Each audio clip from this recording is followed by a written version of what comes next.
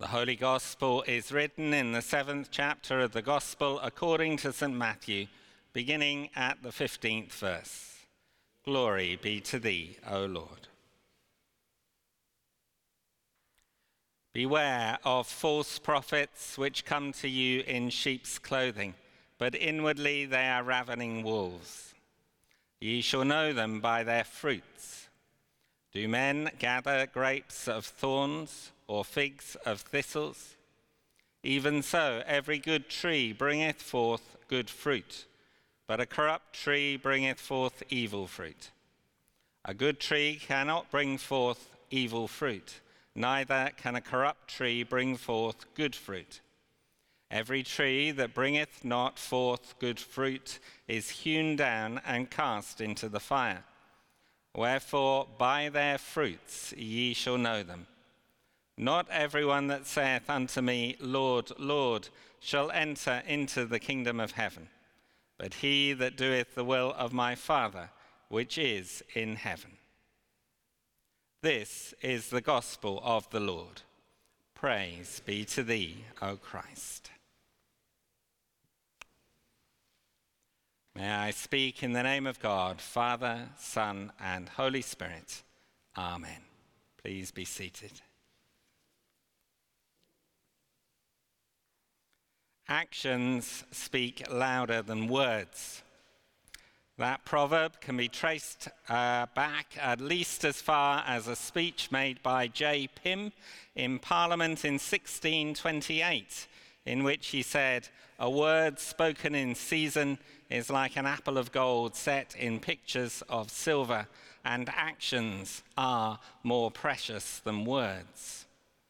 The proverb is, however, ultimately based on biblical ideas and phrases, such as 1 John 3 and verse 18, where we read, "Let us not love with word or with tongue, but in deed and truth."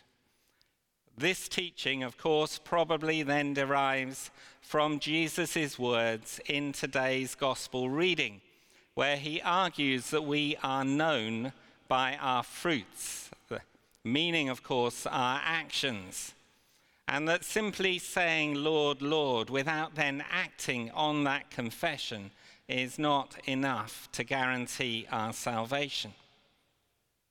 In the parable of the sheep and the goats, Jesus emphasizes again that it is actions, not words, that will count in the final judgment, when he says, "Come, you that are blessed by my Father, inherit the kingdom prepared for you from the foundation of the world.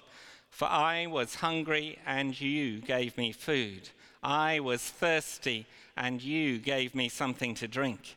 I was a stranger, and you welcomed me. I was naked, and you gave me clothing. I was sick, and you took care of me. I was in prison, and you visited me." St. Francis of Assisi summed up this aspect of Jesus' teaching very well when he said, "Preach the gospel at all times. Use words if necessary." But despite all this, we know how easy it is in reality to actually be a wolf in sheep's clothing by saying one thing and doing another. And we also know how much those who are found out in their hypocrisy, most recently, of course, Lord Saul, are then criticized when they are found out. And Christians, of course, are often criticized on the basis of hypocrisy by those who think we have a holier-than-thou attitude. However, Christians should actually be those who are most aware of their fallibilities and their failings, because of our recognition of our need to regularly confess our sins, as we will do later in this service when we say, in the general confession, we acknowledge and bewail our manifold sins and wickedness. But all this means that a full and consistent meshing of our words and our actions is more than we can manage in practice and consistently while still remaining something towards which we must strive as Christians. And the Bible gives us at least two sources of help in making that meshing of words and actions happen in reality in our lives. The first can be noted in the very first psalm in the Old Testament, which uses the image of good fruit growing on a tree in order to say that that good fruit grows in our lives when we delight in the law of the Lord and meditate on that law day and night. So that psalm is suggesting that our regular meditation on Scripture will feed our ability to better integrate our words and our actions within our lives.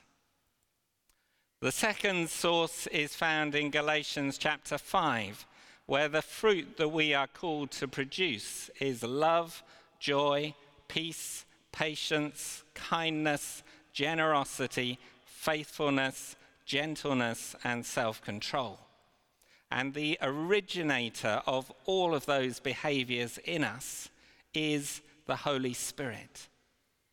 Those fruit in our lives are fruit of the Spirit, whenever and however they show up in our lives and actions. So being led by the Spirit of God and regularly meditating on the Scriptures are the two keys to a closer meshing of words and actions within our lives. What kind of fruit, behaviors leading to actions, are evident in our lives?